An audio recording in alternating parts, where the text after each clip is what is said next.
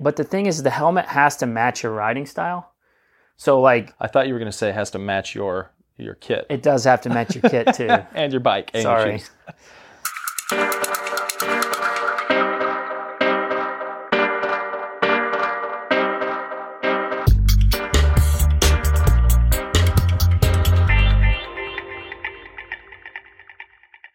What's up, everybody? Welcome to another episode of Coaches on Couches. Bing! Slouches. I was told not to slouch as much. Yeah, I told you to sit up so you can make me look taller. So today, we're going to talk about... We get asked this question quite a bit, actually, especially as a bike fitter. I get asked, should I just get a new bike? Yep. So we're going to talk about the upgrades that you should make prior to just biting the bullet and getting a new bike. So whether to upgrade or just buy the new bike.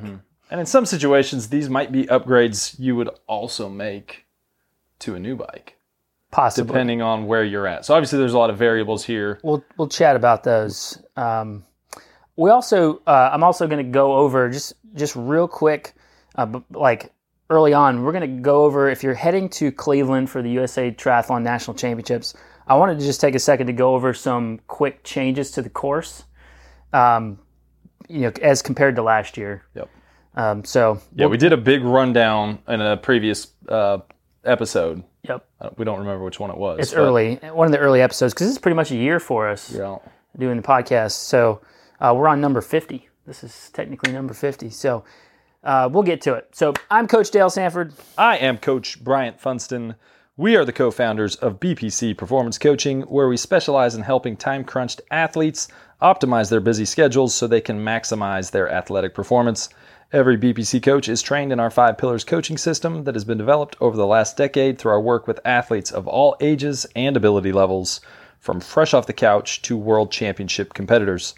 You can find out more about BPC by going to buildpeakcompete.com, checking Facebook and YouTube at BuildPeakCompete, or all up on the Instagram at BPC Performance. And we will admit, we're not stellar at posting to social media. We're not the worst. Not the worst. We're not the best either. All right, so we'll get to the topics of the day. But first, shout-outs. Shout-outs. All right, I'll start. We just got the right pronunciation here. Cliff Abeles, I think that's how you say it, knocked out his first half iron last weekend in Delaware, Ohio, which is weird. It's close to Columbus. So first half iron and did it in under 6 hours. And probably some of the best finish line video and pictures I've seen. That's what it's all about, really. You get into the long course stuff. It's a challenge to get through races like this, and just the joy and excitement of making it through and having a good time to boot for his first ever race. That's really what it's about. Cliff is an kind of like an ideal athlete to coach because he really enjoys the process and trusts what we're putting him through, communicates well, does the work. And that's when you get finishes like that, where you're, have the juice to kick it up at the end and, jump around. And I told him, don't waste your finish line photo. So that was part of it. Part of it. After the jump was the cramp. He did not cramp. Good. So Liz Hall, who we've mentioned quite a bit, is... I think I said maybe a week or two ago when she hit her fastest ever mile that there was a 5K PR coming. Yep. And it happened last weekend. Bam. So called it. Excellent. 5K personal best at the last road race series 5K. So excellent. Lee Reston, also a regular on the shout-outs. Went over to Cookeville and Sparta, Tennessee. It was the Tennessee State Road Race. She missed the state jersey by 1 second, but she took a late flyer, so K out. She risked it, and they caught her. So a group of 3 or 4 caught her just before the line. She tried to sprint, but obviously after you've gone all in, it's tough to do that. Yeah. And so she ended up second. in the Cat 3s. She then went on to win the Cat 3 time trial that afternoon, which had a hill that I heard some people were walking the hill on it. It was that's a steep one. 10.5%, kicked up to 13 plus at mile 4.5. So legs are loaded up. If you didn't know that hill was coming, that could have been bad news. Yeah. Bad news bears. But first in the TT, Nice. and then the next day, Cookeville Crit, she was 4th overall in the women's 1-2-3 race. So Nice. I've got one more. Can't forget Rich Wu.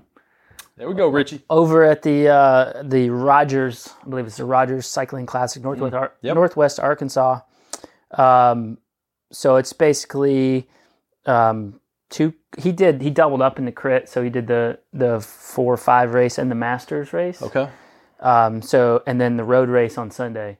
So he ended up third in one crit, second in another, and second in the road race. So pretty good, pretty solid weekend for Rich. We knew that the fitness has been there. It's more of a mental thing for him, putting it together on race and so day, yeah. we're trying a few new tactics, and they seem to be working. So Excellent. good on you. Cool. Quick good luck to those doing the River Bluff Tri this weekend. That's Ashland City. That's close to Nashville, but our buddy Joe Fleener at Above the Fold does some great events, and he's putting on that one. And the coolest thing about the sprint and the Olympic distance is the overall champions get like full-on wrestling belts. Yeah. Whoa. They're legit. Whoa. It's like a legit wrestling belt. I'm going after it someday. Nice. It was a little too close to nationals to do it, but Man, it's that almost rivals the rooster necklaces, the chicken necklaces we made that year. Yeah. It's one of the coolest awards I've ever seen. So Cool. all right. Last note: long course training camp. Don't miss it. More information at buildpeakcompete.com/tricamp. And that'll be September 6th to the 8th. Come get a bunch of volume in and prepare yourself for those late season half and full Ironman races. All right, so real quick on the Cleveland course. So this year, race was in Cleveland last year. Nationals is going back to Milwaukee for the next 2 years. But back in Cleveland this year, they've made a few changes to the course, improvements, I would say. One, there's a few more shuttles for parking. Parking was a little weird last year. You can prepay parking, but you're still going to park at First Energy Stadium and then get a shuttle over, or you can park downtown at the Hilton, near the Hilton, and get a shuttle from the Hilton to the park. My secret, if you're listening, my secret for parking strategy is to park on the west end of Edgewater Park off the road there, and you can park on the side of the road and then walk in, and then you can get in and out whenever you want, and traffic's not bad. So there's your secret. If you're listening, you know where to park now. Bam. So course, as far as the Olympic course, same swim course, but they're adding more sighting buoys, which is great. Hopefully it's not as long as it was last year. I think some of the buoys got moved around. It was pretty long. But more sighting buoys. Bike course, they've actually finished the construction that was going on last year, so the bike course is a little more open, a little smoother pavement, but it's still going to have the grindy hills and the 2 180s and stuff like that. So it's not the fastest bike course in the world, but it should be slightly faster than last year based on the road improvements. So that's going to be nice. And then the run course, they've changed to a one-loop course. It was a dual loop of the 5K course. Okay. But they've changed it to a one-lap course, which technically should make it slightly less hilly, because you're actually going to go east out of the park and head down the shoreway there, and then do a 180 and come back, and then head the other way on the shoreway. And so it's taken out some of the windiness inside Edgewater Park, and it's taken out the double gradual hill at the start, but you're still going to hit that stupid wall hill that they send you down into this parking lot, and it's probably a 18-20% grade down into this parking lot. You do a loop around the parking lot, and then you have to come back up out of it.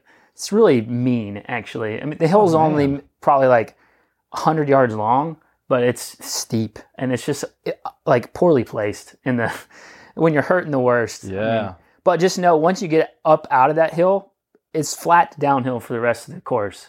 I mean, the finish is downhill, so that's fantastic. But so they changed it to a 1-lap course. So that's great. Sprint course.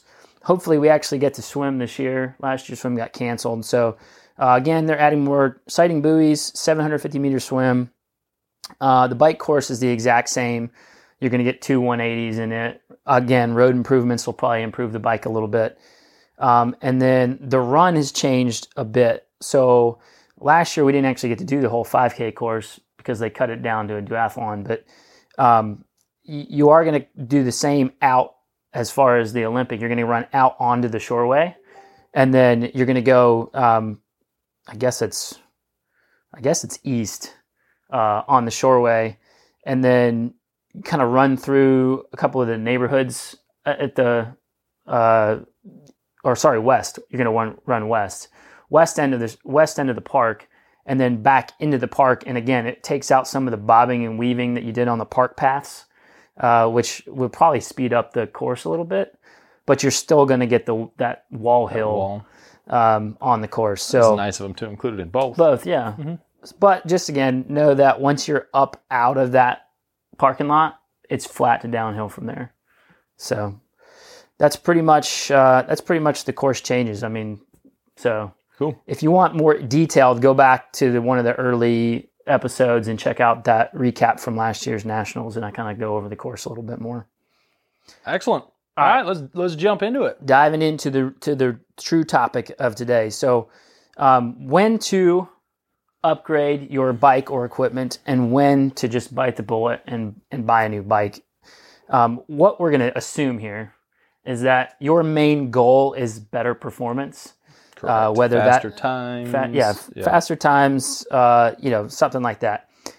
We're not just assuming that you're just jonesing hard for a new bike, in which case... Because what do we say in that regard, Dale? N+1, baby. N+1. For those who aren't familiar, N+1, N is the number of bikes you currently have. Yes. +1 equals the number of bikes you should own. Yeah. So you should always have one more. So if you're just if you're just looking for an excuse to buy a new bike, just get a new one. Mm-hmm. I mean, if you can afford it, and just get a new one. Mm-hmm. New bike day is like the best day of the week. Mm-hmm. So, and start considering what is your current setup, what is limiting you the most. Yeah. Is it a weight factor? Are you on something from the 1980s and down tube shifters where it's a 40-pound bike and you can now upgrade to a frame that weighs a pound or two tops? Yep.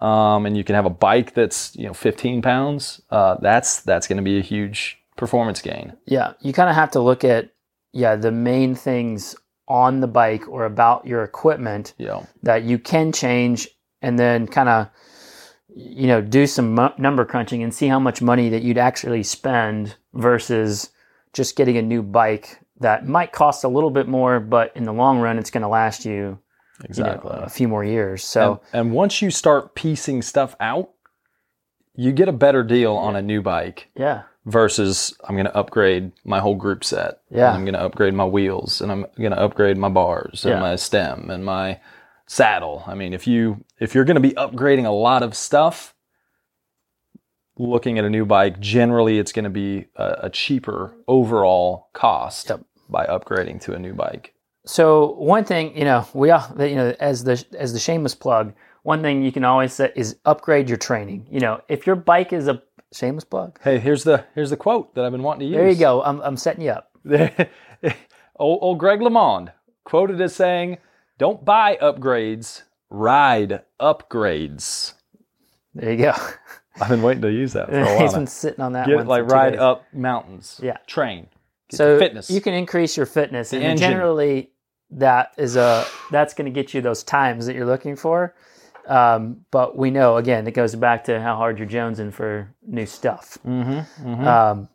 So one thing like a personal experience here, before I upgraded to like an actual time trial specific bike, I was like, I want to get to the point where it's the seconds gained would be a actual difference. I want to be close enough to winning races that by making that jump would be the difference in me winning versus me getting, third, fourth, fifth. Yeah, that's a good point. I mean, realistically, that was me. That was like for me mentally. Like that was my point. For your point may be different. Well, for the cost conscious person, that should probably be your take, is make sure you're getting as close to like a win or the age group placing that you're looking for, or the overall placing that you're looking for, and you know that the difference between you and the people that you're racing could be aided by a change in equipment,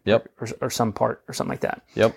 So these are the things that are probably the cheapest to change that can actually have a big difference. So your helmet.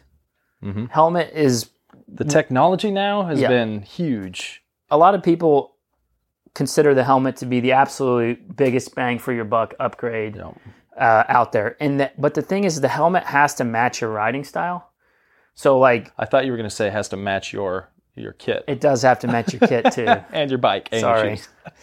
Okay, yeah, riding style. Yeah, correct. So, if you are just like an endurance rider, you might look toward like a more aero road helmet that can help a little bit, unless you're always riding in like weather we ride in, which degrees, is horribly hot. Yeah, there's a trade-off between ventilation typically and aeroness of your helmet. So taking that into consideration, obviously. Yeah, but if we're talking time trial or triathlon, it has to match your riding style as far as the aggressiveness of your bike position. Because if you ride basically head down all the time and you've got one of the really long-tailed helmets, you're not doing yourself a lot of service there. Yep. Which is why you see so many people going toward the stubby rear helmets, short-tailed, or even like the bent tail helmets, where if you put your head down, it still has a bit of a I would say foil across your back. Yep. So just be conscious of like the type, how you ride, and the style of helmet that you're getting. But for $150 to $250, upwards of $500, you can get a helmet that over, I guess what they say, like over 40K is like, can be 20 seconds, something like that. So yeah, depending on the speed you're traveling at, obviously. But even 10 seconds. And sometimes it's even more. It's even more than that 20. Right. If you're really pushing, higher speed levels. Yeah, and it depends on wind angle and or yaw angle. You can start talking yaw. We won't get into yaw too much, but one thing to note there, especially for the more money conscious person, if you're a triathlete or someone who specifically does time trials and you can only afford to upgrade one helmet, keep whatever normal road helmet you've got, and then, like Dale was just saying, go actually invest in a time trial or triathlon specific aero helmet. Yep. Versus riding something that's going to be like a dual helmet. If you're really concerned about performance and doing as best you can on race day, then get something that's actually designed for time trials or triathlons, a true aero helmet. And my take there is, unless you're racing, you're racing in super hot weather all the time, make sure you get ear coverage and a face shield. Those are the two features that help a lot. What do you say for like long course stuff? Ironman distance? I mean, it depends on where you're racing. Most of the time, if you're racing in cooler weather, a lot of the aero helmets, I wouldn't go as far as like some of the big daddies like the Casque Bambino and like some of those really dedicated TT helmets. There's no ventilation at all. But most companies are trying to balance that because they know triathletes are such a big part of the market. Yeah. So I would say most helmets, most like ones on the market right now are going to be fine for triathletes, unless it's like a Kona situation or something like that, where you're going to want, it's going to be blazing hot. Yeah. Every so often, like a Ironman Texas or sometimes at Florida, it's going to be super hot. You're going to want a little bit more ventilation. And some helmets out there have like adaptable ventilation. I know like the Wing 57 or some of the Rudy Project helmets have. You can take off. You can and put take out the piece, and it'll add to ventilation. Yeah. So if you know you're racing in hot weather, you will want to look toward a helmet with a little bit more ventilation, but still shield ear coverage. Yep. So that's helmet. My other big one is tires. Mm-hmm. Like I don't think people understand the difference in rolling resistance of even just probably the two most common tires out there that I'm familiar with, Gator Skins and the GP4000 S2. Yeah, both Continental. Same company. Yep. Or now they got the 5000. They got the 5000, which is even less. But the rolling resistance in those two tires is massive. Yep. Like the drag coefficient of those two tires is massively different. Isn't it like a 50-watt difference at like 50K an hour? I want to say when I looked last I looked at it, the testing was like on a 160 pound rider at 105 psi at like 20 something miles, 40K an hour, yeah, 50K an hour. It was upward of like 40 watts. Yeah. So if you're heavier or, something like that, it can make a huge difference. Oh, for sure, yeah. So tires are huge. So definitely upgrade that before you upgrade your bike and see how it is. Try tires. I spent all winter on the Schwalbe Marathon Kevlar reinforced, wire beaded, super heavy tires. Yeah. And extremely noticeable difference when I went from that to once race season got here and I swapped to more race tires. Yeah. Ridiculous the difference in how perceived effort on the same ride, like group rides, perceived effort going from those tires to a lighter weight, more race oriented, lower resistance tire. It was crazy. I mean, I went through a season where I flatted out of like three winning breakaways and just got so fed up with it. I just started racing Gator Skins and just didn't think about it until a couple of times where I was like in a break and I was like, this seems way, way, way harder. Yeah. And so finally I just changed back to the GP4000s. I'm like, this is so much faster. So much better. Like it's such a noticeable difference. Granted, you're trading off puncture resistance to some extent. Yeah, for sure. But the chances are, for me, they totally outweigh the the benefit of having them outweighs the chances of getting flat. So tires are my number two. Your clothing's a huge one. If you're wearing jerseys or tri-tops and bottoms or whatever that are too big for you, or are like flappy in the wind, especially in aero position. A lot of times I've seen like tri-tops or tri-suits that fit great like when you're standing straight up, but when you go into an aero position, it catches air and it's like flopping around. So that is a huge difference. So if you notice that your clothing is flopping all over the place, and having clothing that breathes well enough that you can actually keep it zipped up and tight, right, where you don't have the jerseys flapping behind you in the wind. Yeah, a performance benefit right there. Absolutely.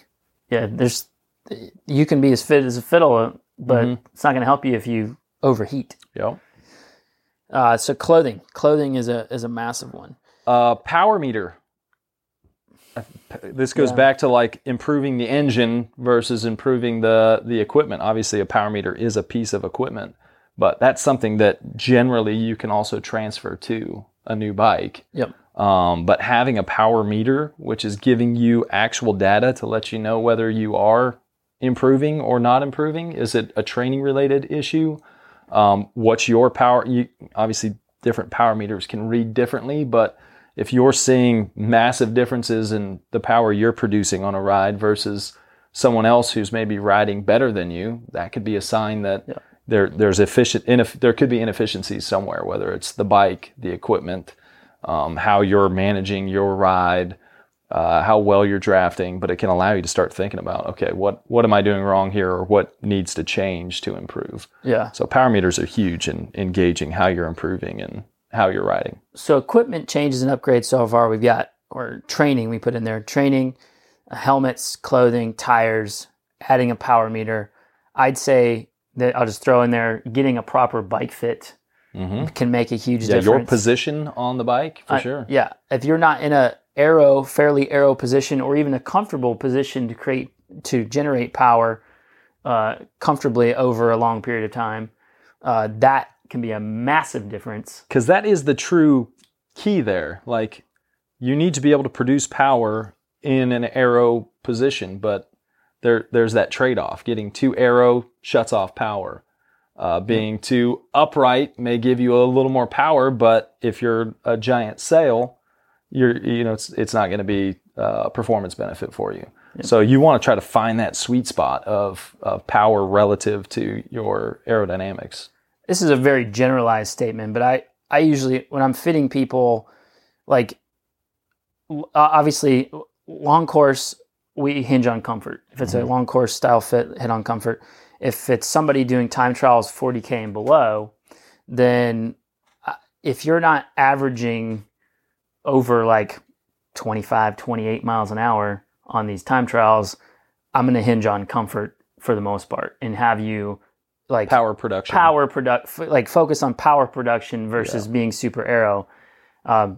Because I mean, once you get above that mark, aero becomes a lot more important, exponentially important. So that's what we'll hinge a little bit more on that. But if you're not one of those people that's consistently up over 25, 28 miles an hour on a time trial, I would hinge more on comfort and power production. Yeah, I would say over 25 and below. And even, with that, like, one of the most important parts of you going fast is your body position.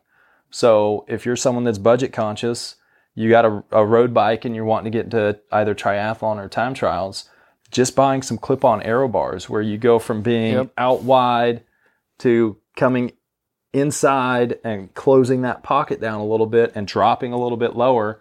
That's going to give you the biggest benefit of anything. Just getting into that more aero position, because your body is the least aerodynamic part of the whole system that we're talking about right now. By far. So that would be a cheap way to kind of get into it. That's what I did initially.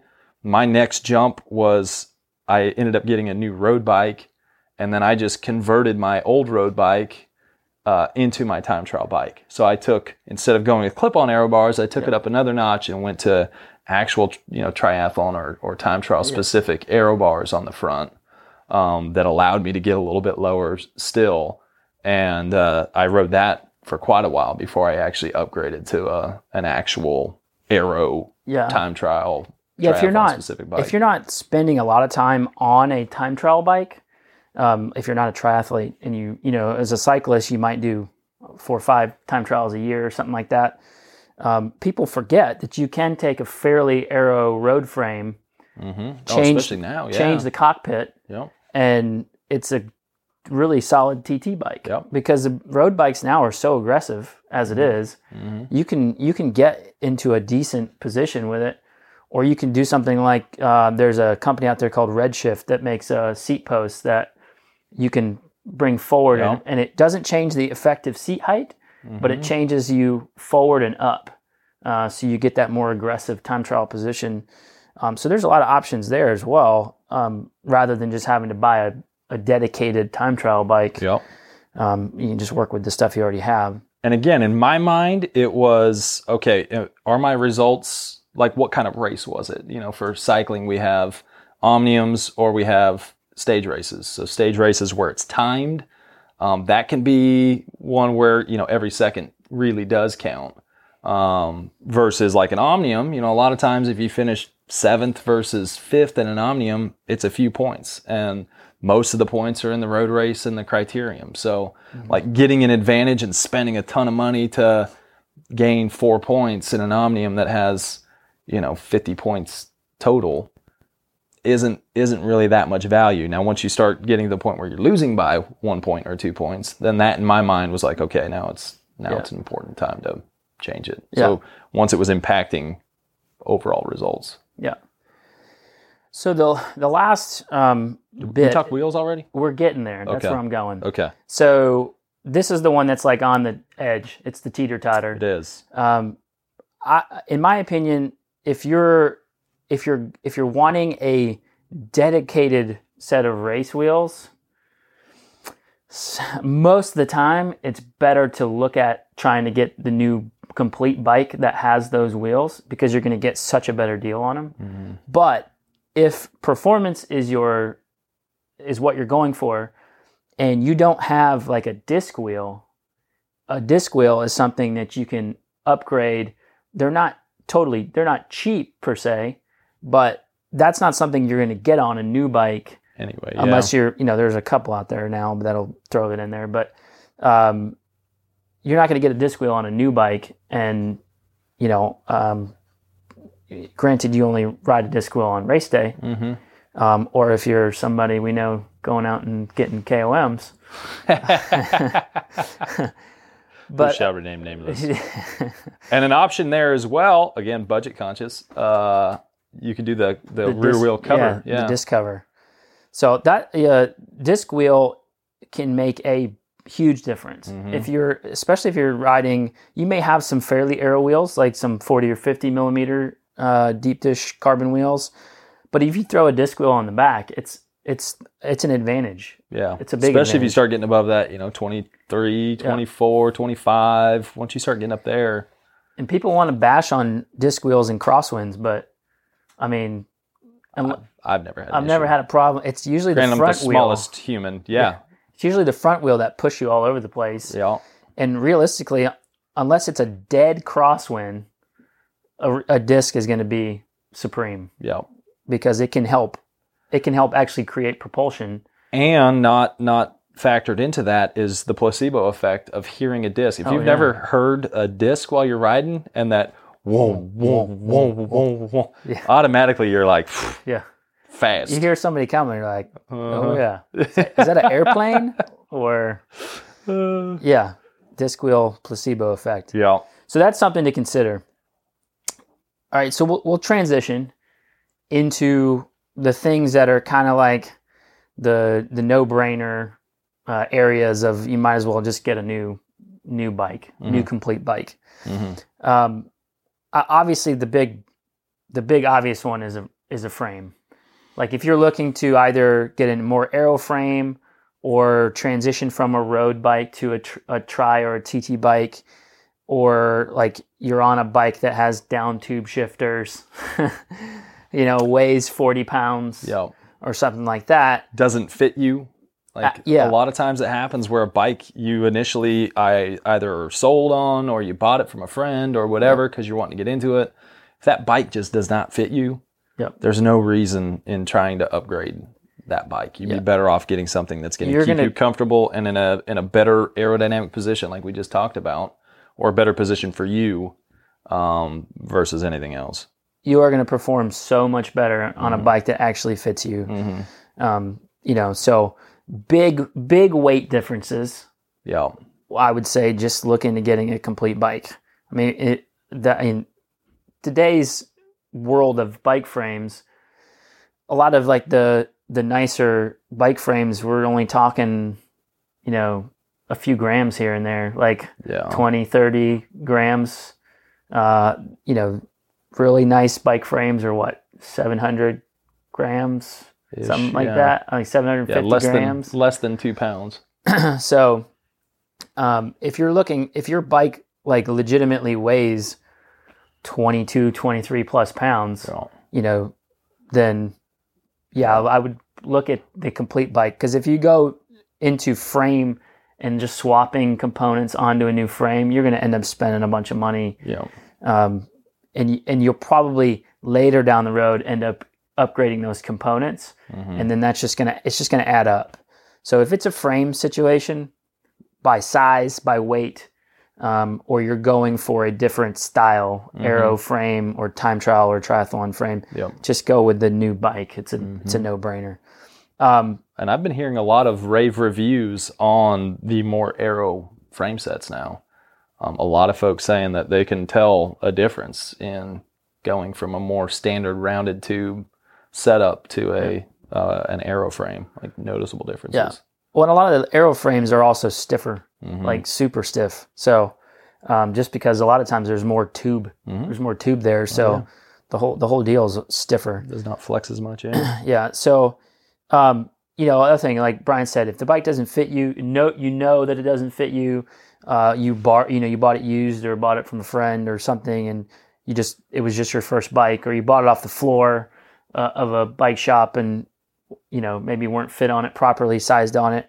That's a no-brainer. That was my first experience. Yeah, was the shop owner. No one here in town was wanting to get rid of a 62 and put me on the 62. Put you on a 62, huh? Mm-hmm. And you're what now? On a 58? I'm now we're at a 58. Yeah.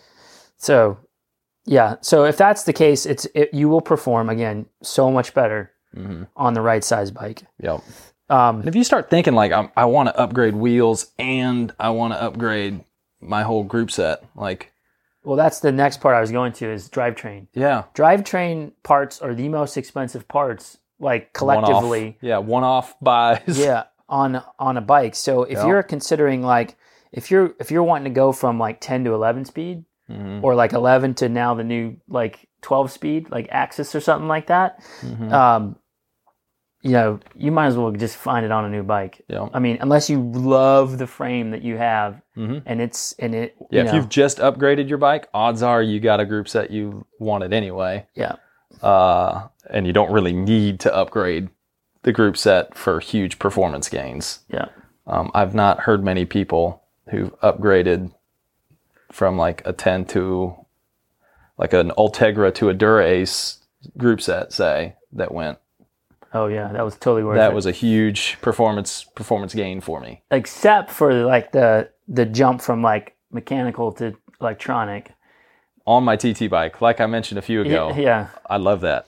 I mean, that's the weight differential really isn't there. Like it's not that much like heavier or lighter. I think even maybe ETAP is lighter than like the ETAP Red is lighter than mechanical to some extent. I don't know. It's not a huge weight difference there. So if you're upgrading like an entire drivetrain to try to shave off 100 grams, do all the other things we've talked about first. Yeah. So drivetrain is usually the one where I tell people just find a bike that you like, because you're probably going to get, with that new bike, you'll get new wheels, you'll get new everything else as well. So you might as well. I mean, drivetrains can easily cost $2,500. For a whole complete drivetrain. Yep. So, yeah.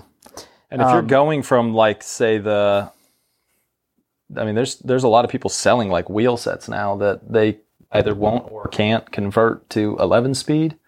So if you think about, you upgraded recently or previously to say something that's 10 speed compatible, but you can't go to 11 speed, or people going to disc brakes now, there's that question as well. Do you go to disc brake? Is there a performance benefit in that? If you look at the Tour de France, if you watch the stage where Alaphilippe was gaining so much time on the downhills where he saved his yellow jersey, listening to the announcers, they're like, that was very much him riding disc brakes and being able to brake so much later into corners was a performance benefit for him. Well, he's also insane. He's also crazy. Yeah. But something to think about there. If you're considering like disc brake versus going over from a rim brake. Well, that goes back to like new frame changes. Like if you're going to a different style, if you're looking for a different style, you have no choice but to change to a new bike. Yep. The last one we already kind of talked about is wheels.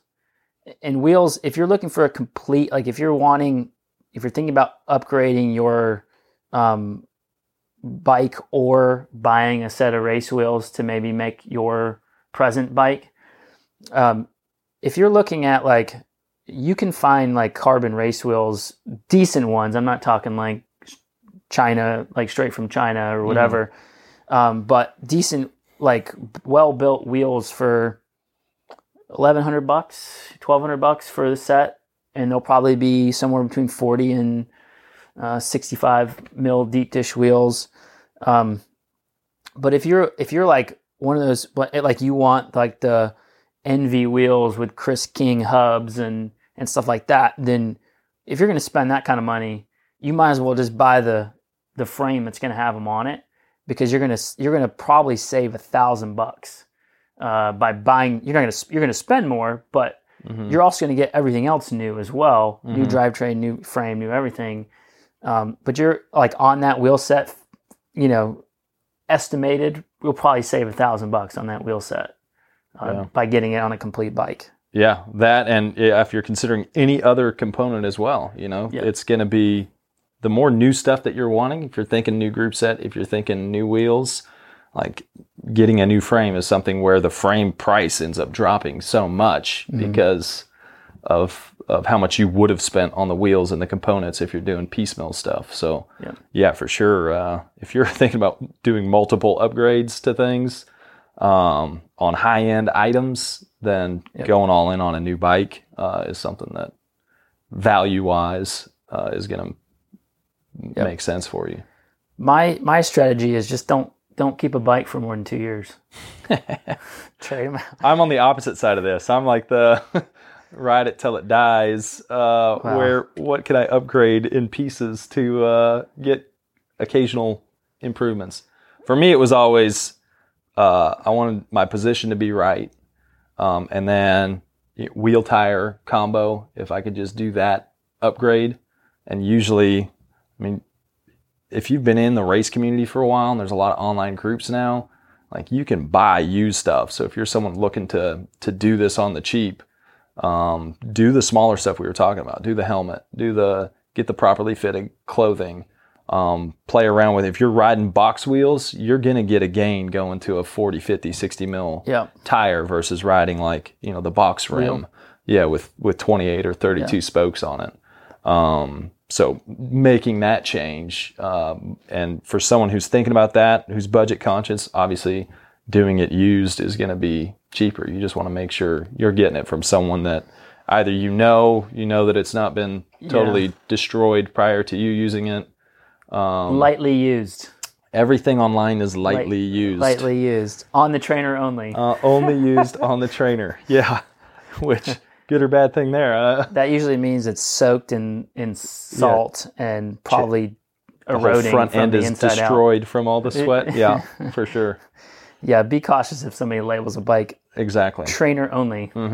And if you have questions on like any specific stuff, like your setup that you've currently got versus some of the things you're thinking about doing, just either post them in the comments if you've watched this later on at YouTube or Facebook, or shoot us an email or whatever. We're happy to help. We do answer that stuff. Yeah, for sure. We're happy to help. And if you have any questions too, specific questions, you can send them to coach@buildpeakandbeat.com or couch. Coach or couch. Set them both up. Please, no one's sent one to couch, I don't believe, have they? I don't think anybody's sent one to couch yet. If someone could please send an email to couch@buildpeakcompete. Just to make sure it works. Just to make sure it works. It might not work. I don't know. Cool. Right. I think that's all we got. If we missed anything, let us know. If you disagree with any of our advice on this topic, shut your pie hole. Let us know. Let us know as well. Let me know. Email it to couch@buildpeakcompete.com. All right, friends. All right. It's been fun. Yeah, thanks for sitting with us, listening, watching, and we will catch you guys next time. Peace. Adios.